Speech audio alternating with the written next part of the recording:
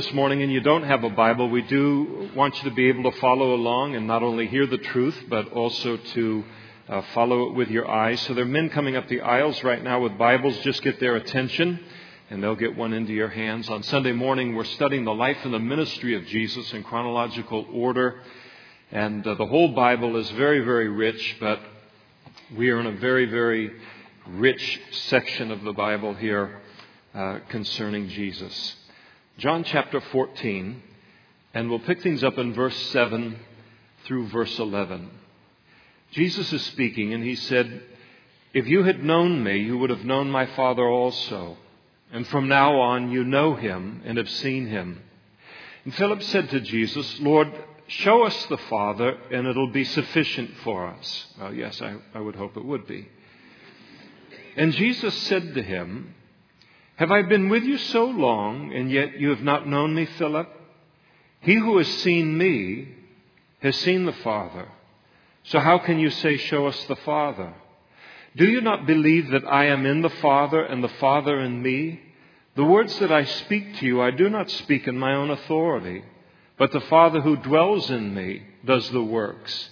Believe me that I am in the Father and the Father in me, or else believe me for the sake of the works themselves." Let's pray together.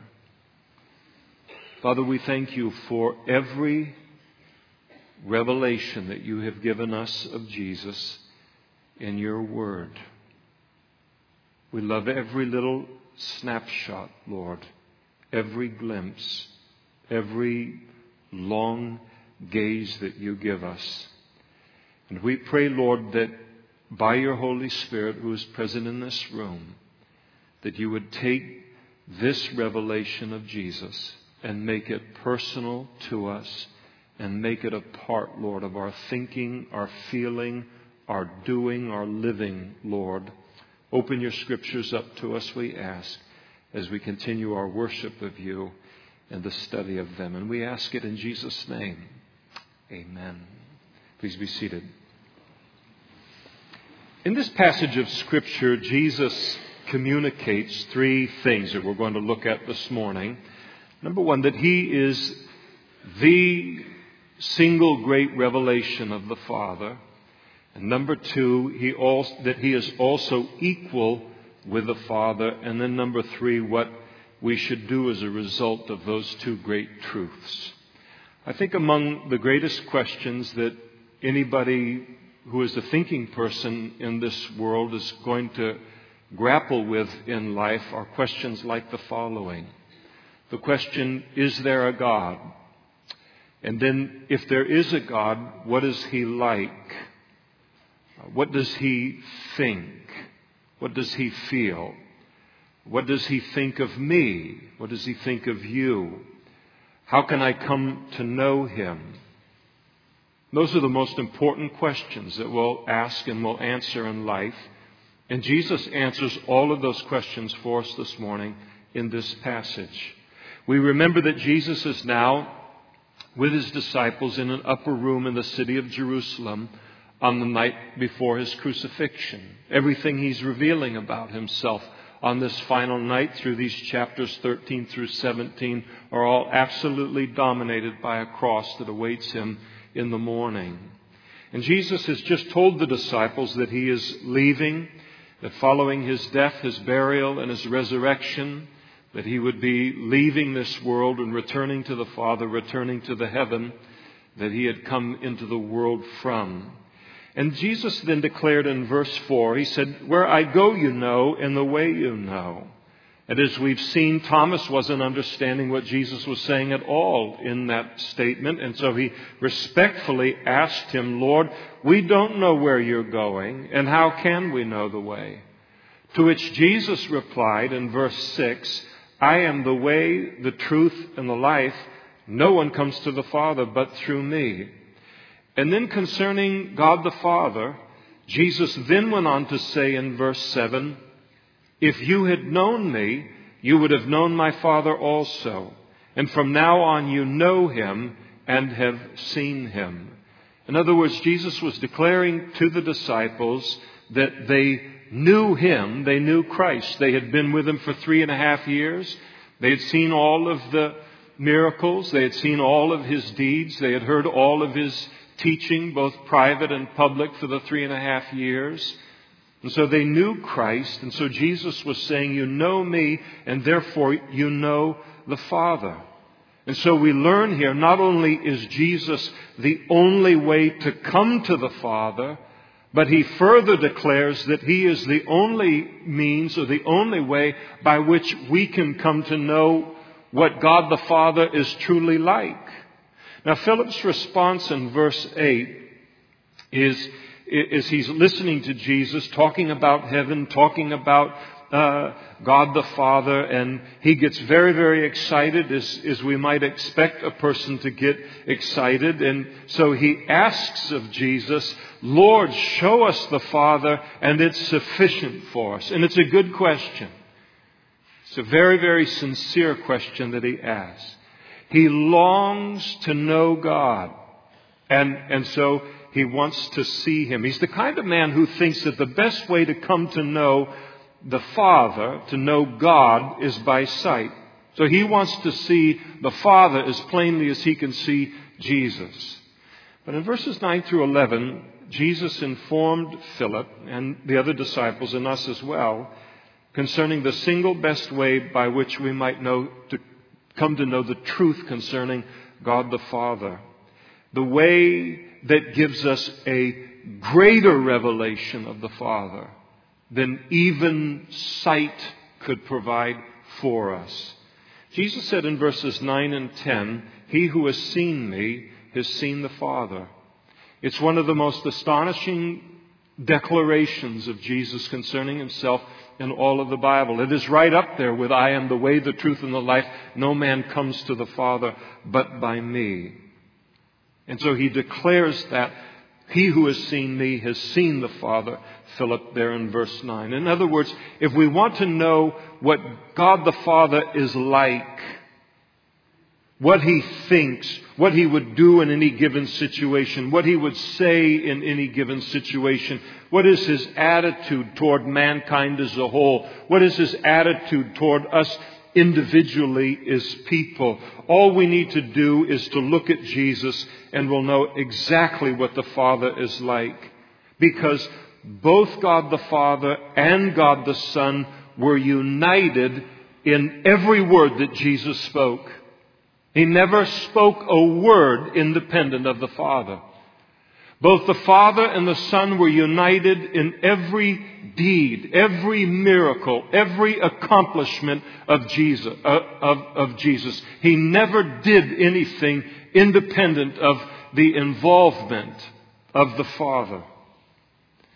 You think about how priceless that knowledge is.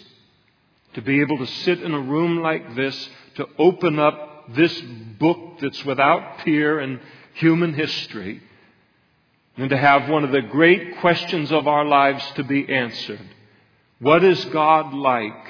And to be told that if we want to know what God the Father is like, all we have to do is to look at Jesus. What that delivers us from is all guessing.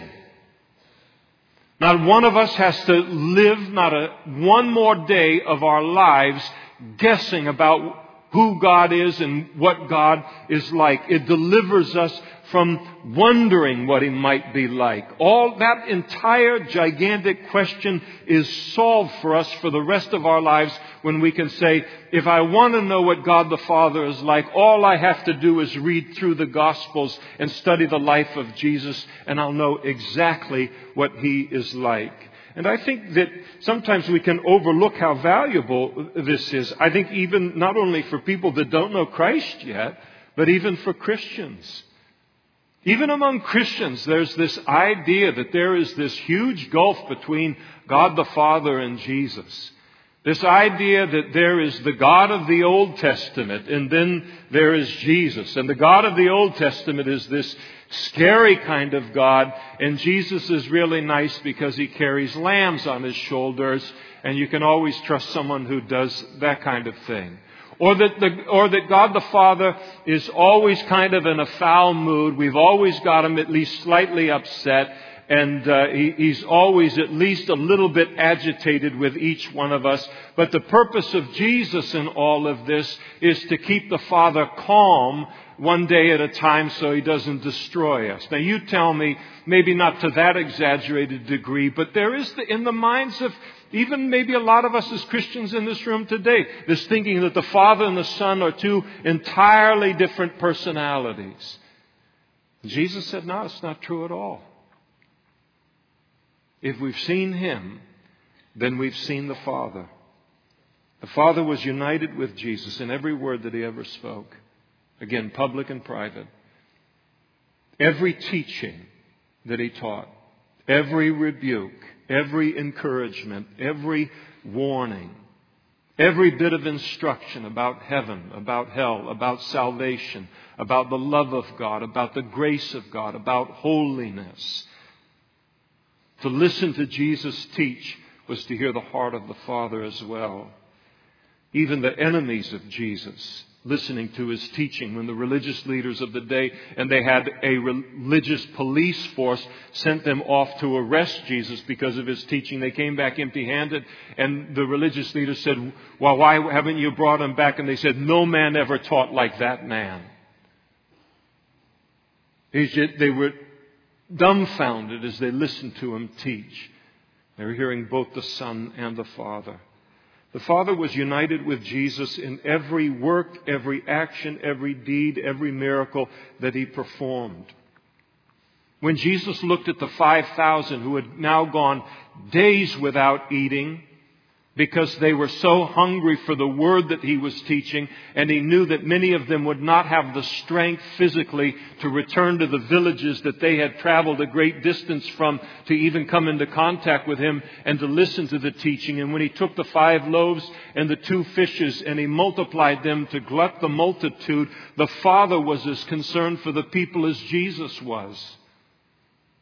When He calmed the sea, when He healed the sick, when He cleansed the lepers, when He raised the dead, and seeking and saving the lost, on and on. Every time we see Jesus in the Gospels here, we are seeing the heart and the mind of the Father as well. Jesus is saying, he who has seen me healing the sick and feeding the hungry has seen the Father doing these things. He who has heard me teach the way of everlasting life has heard the Father teaching the same things. He who has seen me seeking and saving the lost has watched the Father do the same thing. Philip, you want to know the Father by seeing Him. In your mind, that's the best way that you could get to know Him, but it isn't. You think that there can't be something better than that, but the Father has chosen to be revealed in a far superior way. He has chosen to reveal Himself through His Son. Because you can see somebody, which is what Philip is asking for, and not know anything about Him for having seen them. I can see people at Costco. I can see people walking in my neighborhood. I can see people all over the place. And seeing them doesn't tell me anything more than that they exist. It doesn't tell me what they think, how they feel, what their perspectives are. So seeing is a very shallow means of knowing. And God hasn't left us with a shallow means of knowing concerning Himself. Just seeing someone doesn't mean that we know Him at all. The Father has chosen for us to get to know Him in a way that will really allow us to know Him. And that's by watching and hearing Jesus. And so Jesus communicates to us here that He is not only the way to the Father, but that the Father can only be known through Him, through the Son. Now, second, we notice in verse 10 that Jesus declares His equality with the Father. He said, do you not believe that I am in the Father and the Father in me? And Jesus is declaring Himself to be more than a revealer of the Father. He is declaring Himself to be equal with the Father, that He is God, that He is divine, that He is all God, all man, all at the same time. in His coming into the world. That He is the Son of God, but He is also God the Son. It doesn't mean that the Father and Jesus are the same person. They're not the same person, but they're each divine. They are each God. The Bible teaches that there are three distinct persons in the Godhead, but that there's only one God. This is known as the Trinity or the triunity of God. One God manifested in three persons: God the Father, God the Son, and God the Holy Spirit. Sometimes people think that this is an invention of the New Testament, but the fact of the matter is that the foundation for it is laid all the way back in the Old Testament, and in fact all the way back at the beginning of the Old Testament. For example, turn to Genesis, the first book of the Bible, Genesis chapter 1 with me, and I want you to see a verse with me as we bring this out a little bit. Now, I'm going to demand a little something of you this morning, the next few minutes, in teaching this. But there's a reason for it, and we'll discover that at the end of the message.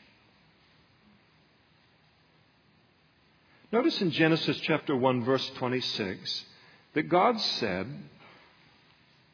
as He's created man now, and creating man on the sixth day of His creation, He said, "Let us," and you notice the plural, us, "make man in our," plural, image, "according to our," plural, likeness. Let them have dominion over the fish of the sea, over the birds of the air, and over the cattle, over all the earth, and over every creeping thing that creeps on the earth. And so God speaks here in Genesis chapter 1, verse 26, and He's having a conversation with someone else here, or some someones, and we see the our, the us, and the our. And when we see this us, our, we ask ourselves, who in the world is God talking to? Now, most Jewish literature that I've read on this particular verse explains that God is speaking of us and our, in that He is talking to the angels. So they declare that God is creating man in the image of Himself and the angels. And the reason that most Jewish literature interprets it that way is because they don't want to see any support in the Old Testament for the deity of Jesus or the deity of the Holy Spirit. That is, any evidence for the Trinity of God or the triunity of God. One group goes so far as to say this: one possible reason for the use of the plural on the part of God in verse 26, and that is to manifest His humility. God addresses Himself to the angels and says to them, "Let us make man in our image." It is not that He invites their help, but as a matter of modesty and courtesy. God associates them with the creation of man. This teaches us that a great man should act humbly and consult with those lower than him. That's nonsense. That's just pure nonsense. Because that is an explanation that accuses God of being deceptive. It accuses God of false humility, where He doesn't want to hurt the feelings of the angels. He doesn't want them feeling left out or inferior to Him. But they are inferior to Him. They're infinitely inferior to God. He can't be speaking to angels, because in the very next verse, verse 27, and they never go on to verse 27, God further declares, His word says, "And so God created man in His own image," not in the image of angels. In the image of God, He created him, male and female, He created him. Man was not created in the image of God and in the image of angels, but in the image of God.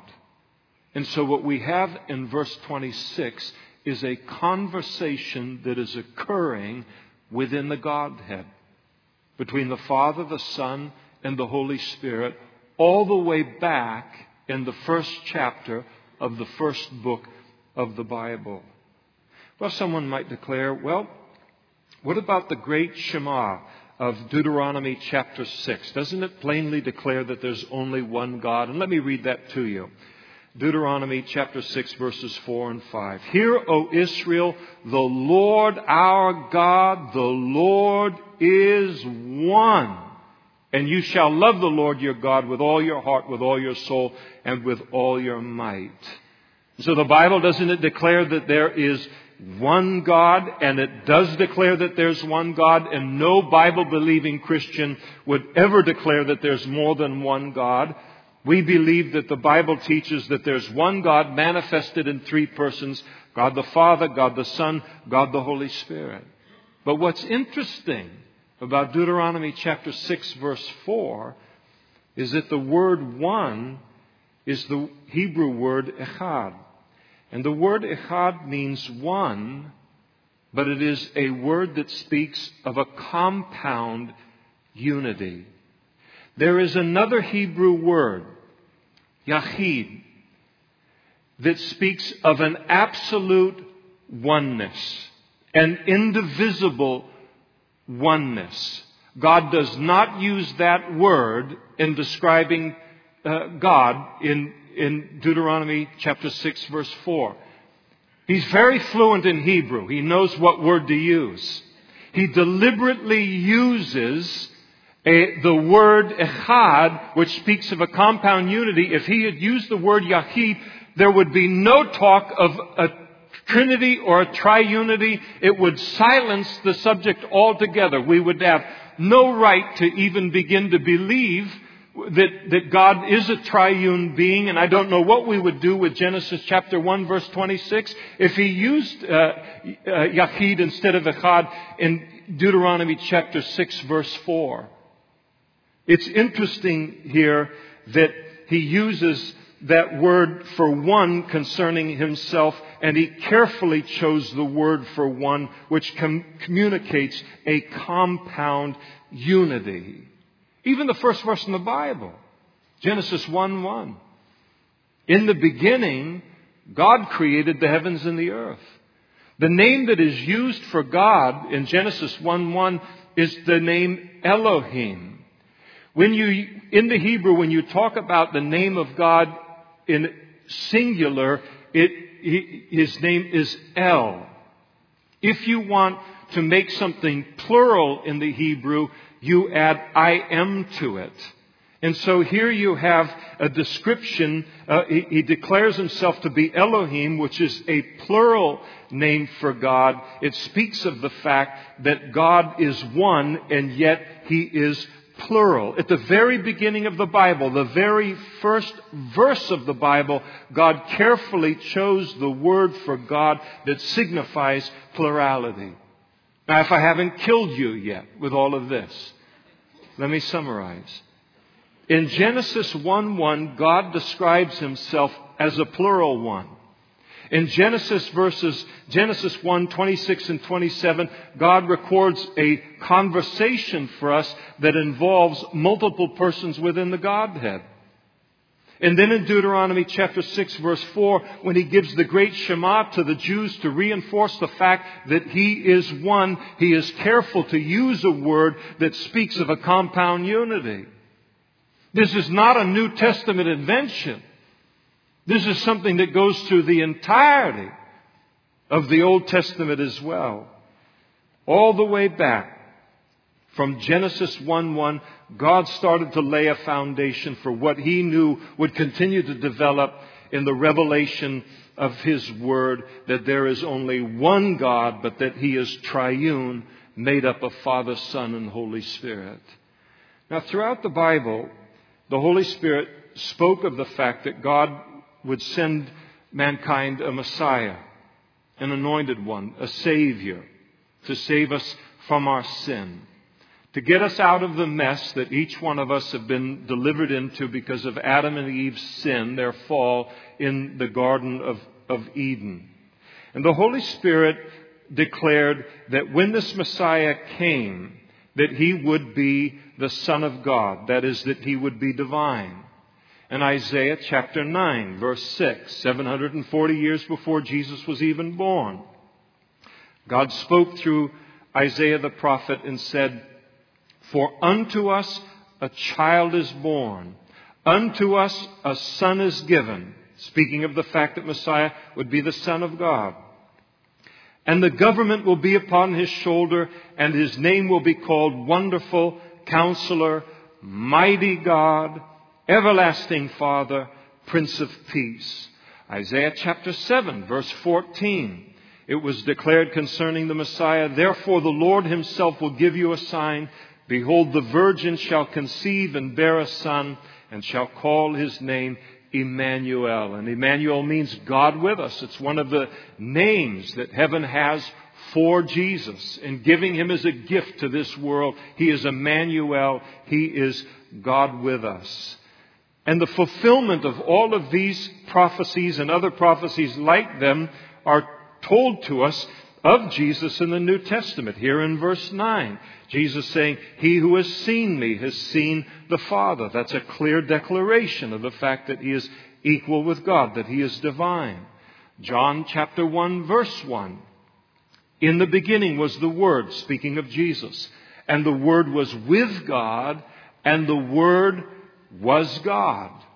The writer of the book of Hebrews, Hebrews chapter 1, verse 3, wrote, "Who being," of Jesus, "who being in the brightness of his glory," that is the Father's glory, "and the express image of his person," that is the Father's person, "and upholding all things by the word of his power, when he had by himself purged our sins, sat down at the right hand of the Majesty on high." The Apostle Paul declares the same thing in writing to the church at Colossae. In Colossians chapter 2, verse 9, he declared of Jesus, "For in him dwells the fullness of the Godhead bodily." He is confirming the same thing that Jesus is speaking about in our text. Jesus declared of himself in Revelation chapter 1, verse 8. He said, "I am Alpha and Omega, the beginning and the end, says the Lord, who is, who was, and who is to come, the Almighty." Only God can say that. Alpha and Omega, the first and last letters of the Greek alphabet, that's a name for God in the Bible. If you go to Costco after the service and somebody comes up to you and says, and you say, "Hi, my name is Rick," and they say, my name is Alpha and Omega," run to another aisle. The guy's declaring that he's God. But Jesus plainly declared concerning himself. And then I love in Hebrews chapter 1, the whole chapter is written to solve the error of what even Jehovah's Witnesses believe today, and that Jesus isn't God, but that he is simply a great angel. And Hebrews chapter 1 speaks of the superiority in every way of Jesus to angels. You cannot put Jesus in the angel category. Can't be done. And in Hebrews chapter 1, the Father declares Jesus to be God twice in the passage. Sometimes the Jehovah's Witnesses will come to my door, and I don't always have time to get into something lengthy with them, but sometimes I do. Just depends on how the Saturday's going. And I really do enjoy talking with them. And one of the things that I'll do is I'll take them to Hebrews chapter 1 after I've politely listened to what they have to say. And I take them to Hebrews chapter 1 and I say, if I could show you in the Bible where the Father calls Jesus God, would you believe that Jesus is God and not merely an angel? They say the Bible doesn't say that. I said, that's not what I'm asking you. I'm asking you, if I could show you in the Bible where the Father declares that Jesus is God, would you believe it? And typically they will say, well, that's not in the Bible. I said, that's not what I'm asking you. I'm asking you is if I could show you in the Bible where the Father calls the Son God, calls Jesus God, would you believe it? And then typically at that point, usually the third time, they'll say, yes, I would have to believe it, but it isn't there. And you go to Hebrews chapter 1. And in Hebrews chapter 1, verse, let's see what I've got here, verse 8. But it says, but to the Son, the Father says, Thy throne, O God, is forever and ever. A scepter of righteousness is the scepter of your kingdom. And typically they'll say something like this, yes, but the judges of Israel in the Old Testament were also called Elohim or God, so that doesn't prove anything. So the whole chapter's building this point. All right, let's go down to verse 10. I'll show them in Hebrews chapter 1. And there the Father declares, and you, Lord, capital L, capital O, capital R, capital D, Yahweh, Jehovah, it is the name of God in the Bible. And here is the Father saying to Jesus, you, Lord, in the beginning laid the foundation of the earth, and the heavens are the work of your hands. I have never talked with a Jehovah's Witness in my entire life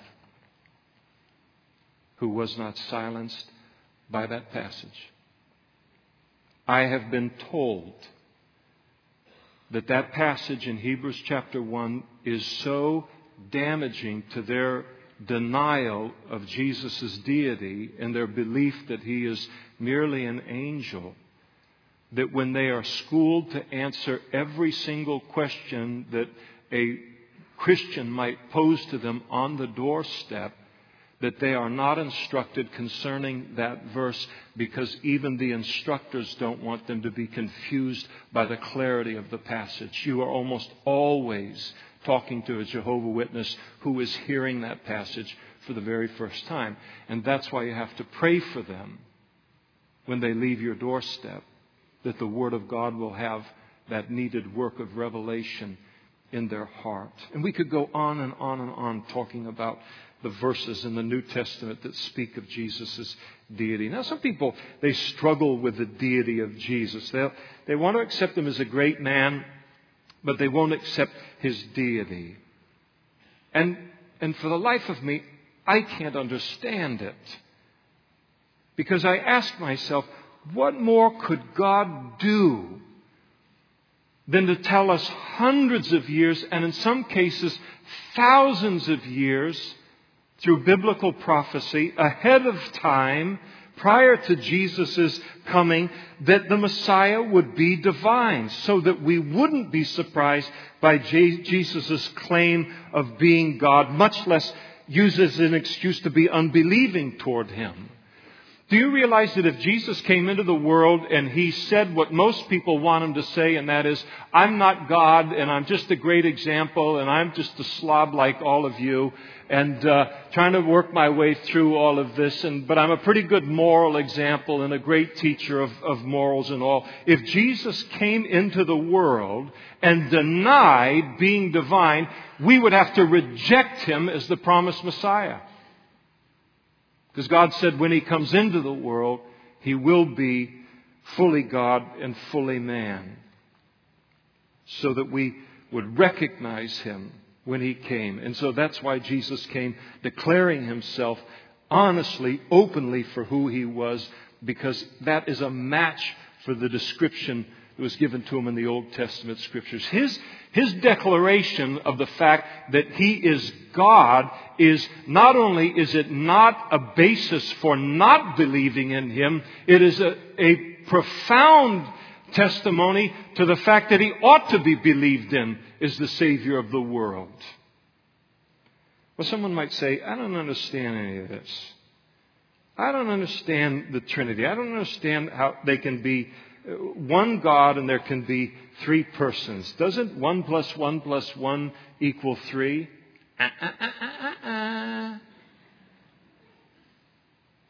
Rule number 1 related to the Trinity. You never use addition.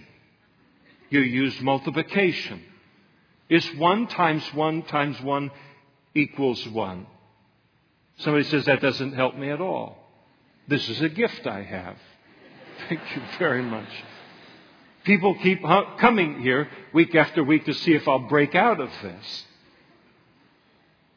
I don't understand how Jesus can be fully God and fully man. I don't get that. And my response to that is always, join the club. Join the crowd. Even the great Apostle Paul wrote concerning this, the Trinity and the deity of Christ, in 1 Timothy chapter 3, verse 16. And he said, and without controversy, in other words, you won't get any argument from me on this. Without controversy, great is the mystery of godliness. That God was manifest in the flesh, speaking of Jesus, being all God and all man, all at the same time. Justified in the Spirit, seen by angels, preached among the Gentiles, believed on in the world, and received up in glory. You see, just because we don't understand something fully doesn't mean that it isn't true. It just means that I can't understand it fully. There are a lot of truths in life that I don't understand fully. It certainly doesn't mean just because I can't understand something fully, certainly doesn't mean that that particular truth isn't true in heaven or it isn't true in eternity. One of the things that we always have to remember is that any time you have the finite, us, in relationship with the infinite, God, then you're going to have to get used to mystery in the relationship. Because I don't care how brilliant any of us are, we can only track with God so far on any subject. You take a man or a woman who is a PhD in anything, and they begin to discuss that particular subject with God, and where that PhD shuts down, smoke starts to come out of her ears. She can't go 1 inch further related to that subject or that truth, and that truth goes on infinitely beyond her understanding, and God understands it all the way out into eternity. And if mankind is going to have a relationship with a God like that, we're just going to have to accept that we can only track with Him on issues a certain distance, and after that it becomes mystery. It has to become mystery. You've heard the old saying that a God small enough to understand isn't big enough to worship. And there's a lot of truth in that. In fact, it's very, very true. Because if I can understand God and everything about Him, that makes Him smaller than my mind. If He's smaller than my mind, He is smaller than me. And if He's smaller than me, why in the world would I bother worshiping Him? And so if we're going to have a God who is big enough to worship, He's going to have to be bigger than us. And He's going to have to be bigger than our understanding. And that's the God of the Bible. That's the God, that's the Father, that's the Son, and that's the Holy Spirit. So why is this deity of Christ so important? In John chapter 8, verse 24, Jesus declared to the Jewish religious leaders of His day, He said, therefore I said to you that you will die in your sins. And then here it is. For if you do not believe that I am, and I am is the name of God in the Bible, and Jesus ascribes it to Himself. If you do not believe that I am, you will die in your sins. So someone asked, isn't it enough that I believe Jesus to be a good person, even a great teacher, a great example? And the answer is no, because if that is all that He was, then our sin problem is still unresolved. Because one who is merely a good person, a great teacher, a great example, is not qualified to provide mankind with the forgiveness of sins. It is because Jesus is divine that He is also sinless.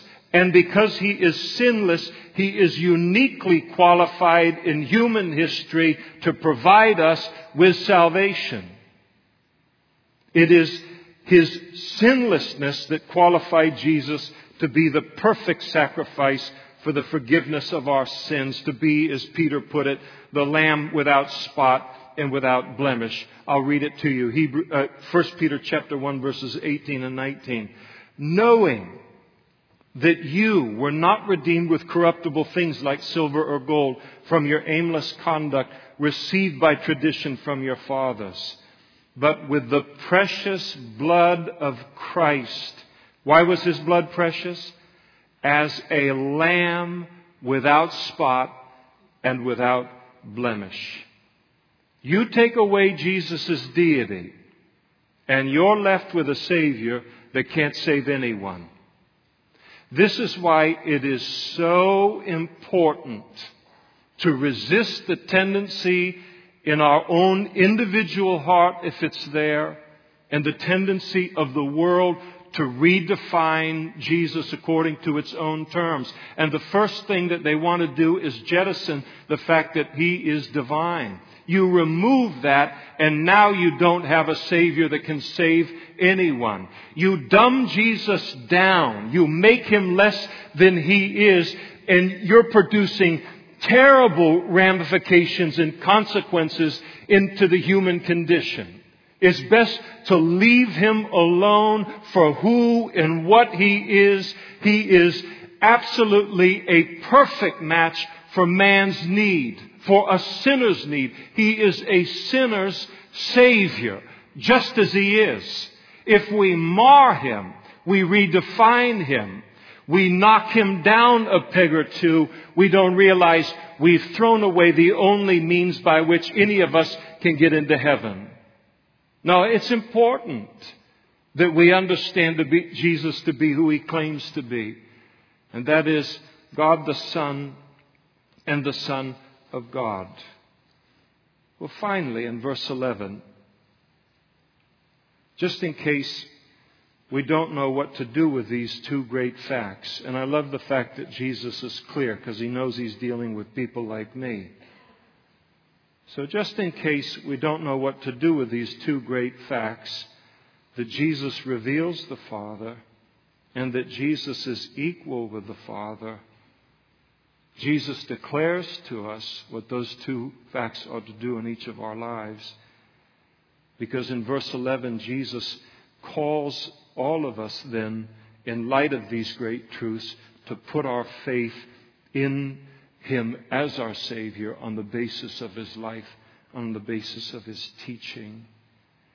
You see, you must have some explanation for the supernaturalness of Jesus' life.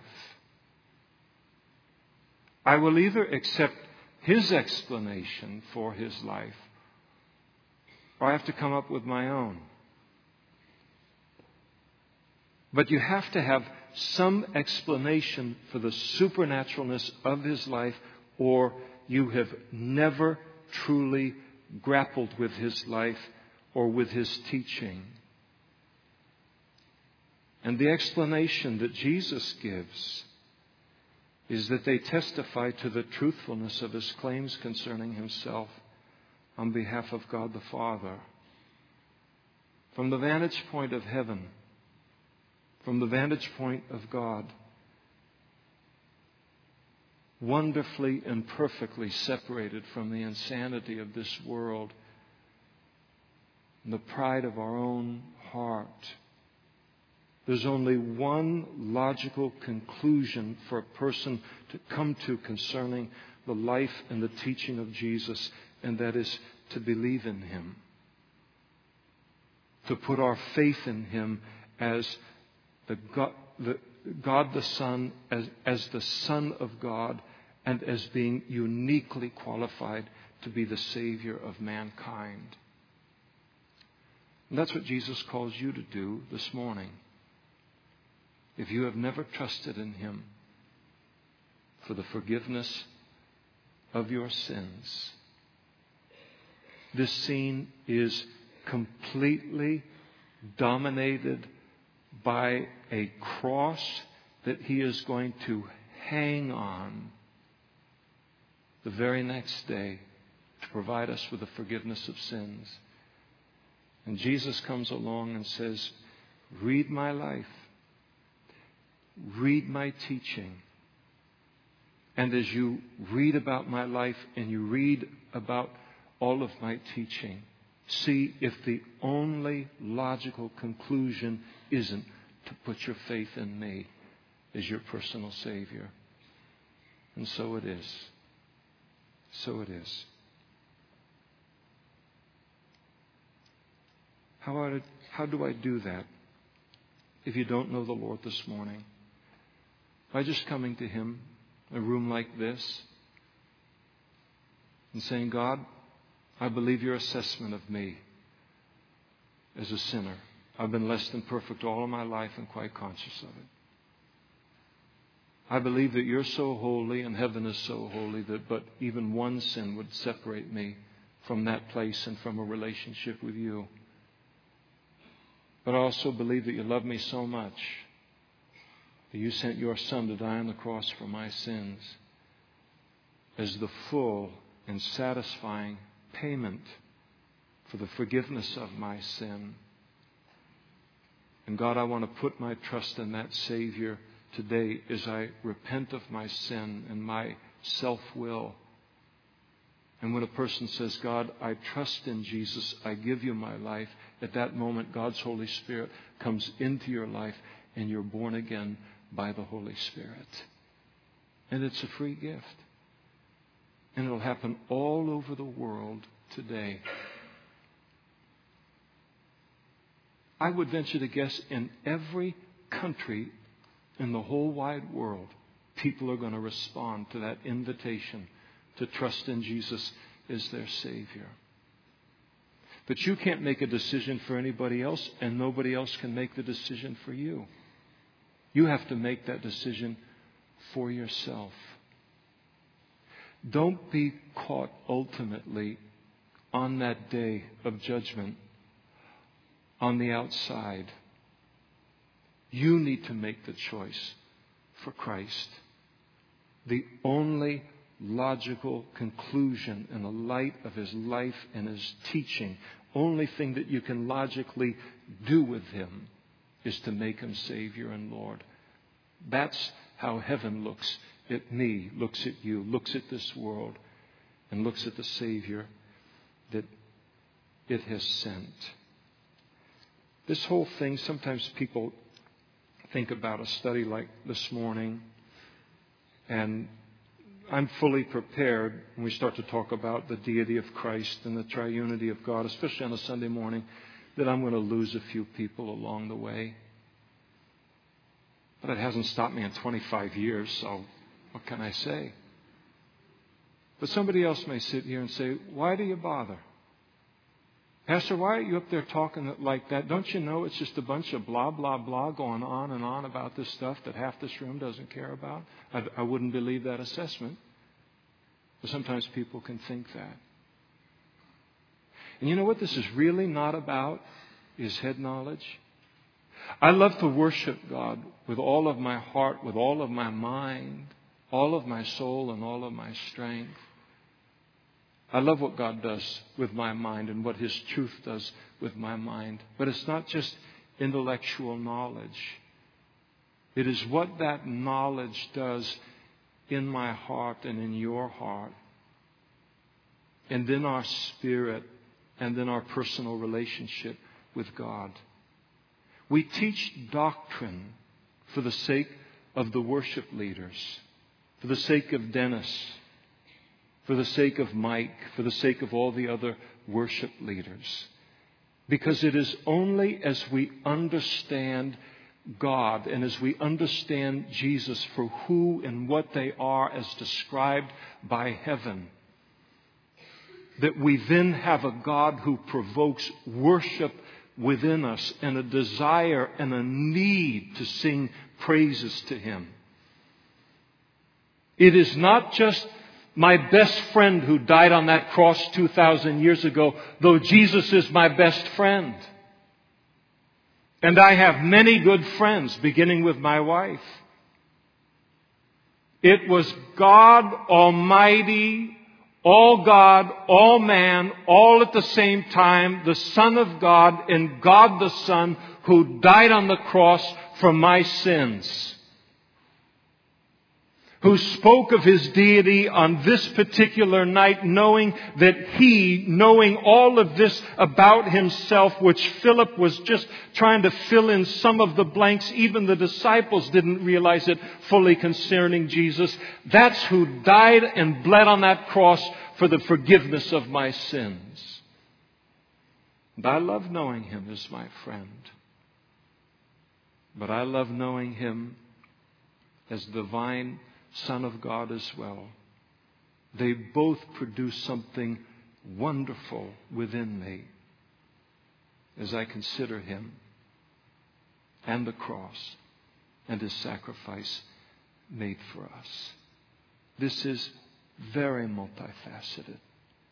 Every jot, every tittle, every line, every precept, every verse, every paragraph, every chapter in this book is intended to impact the heart, the mind, the soul, and the strength.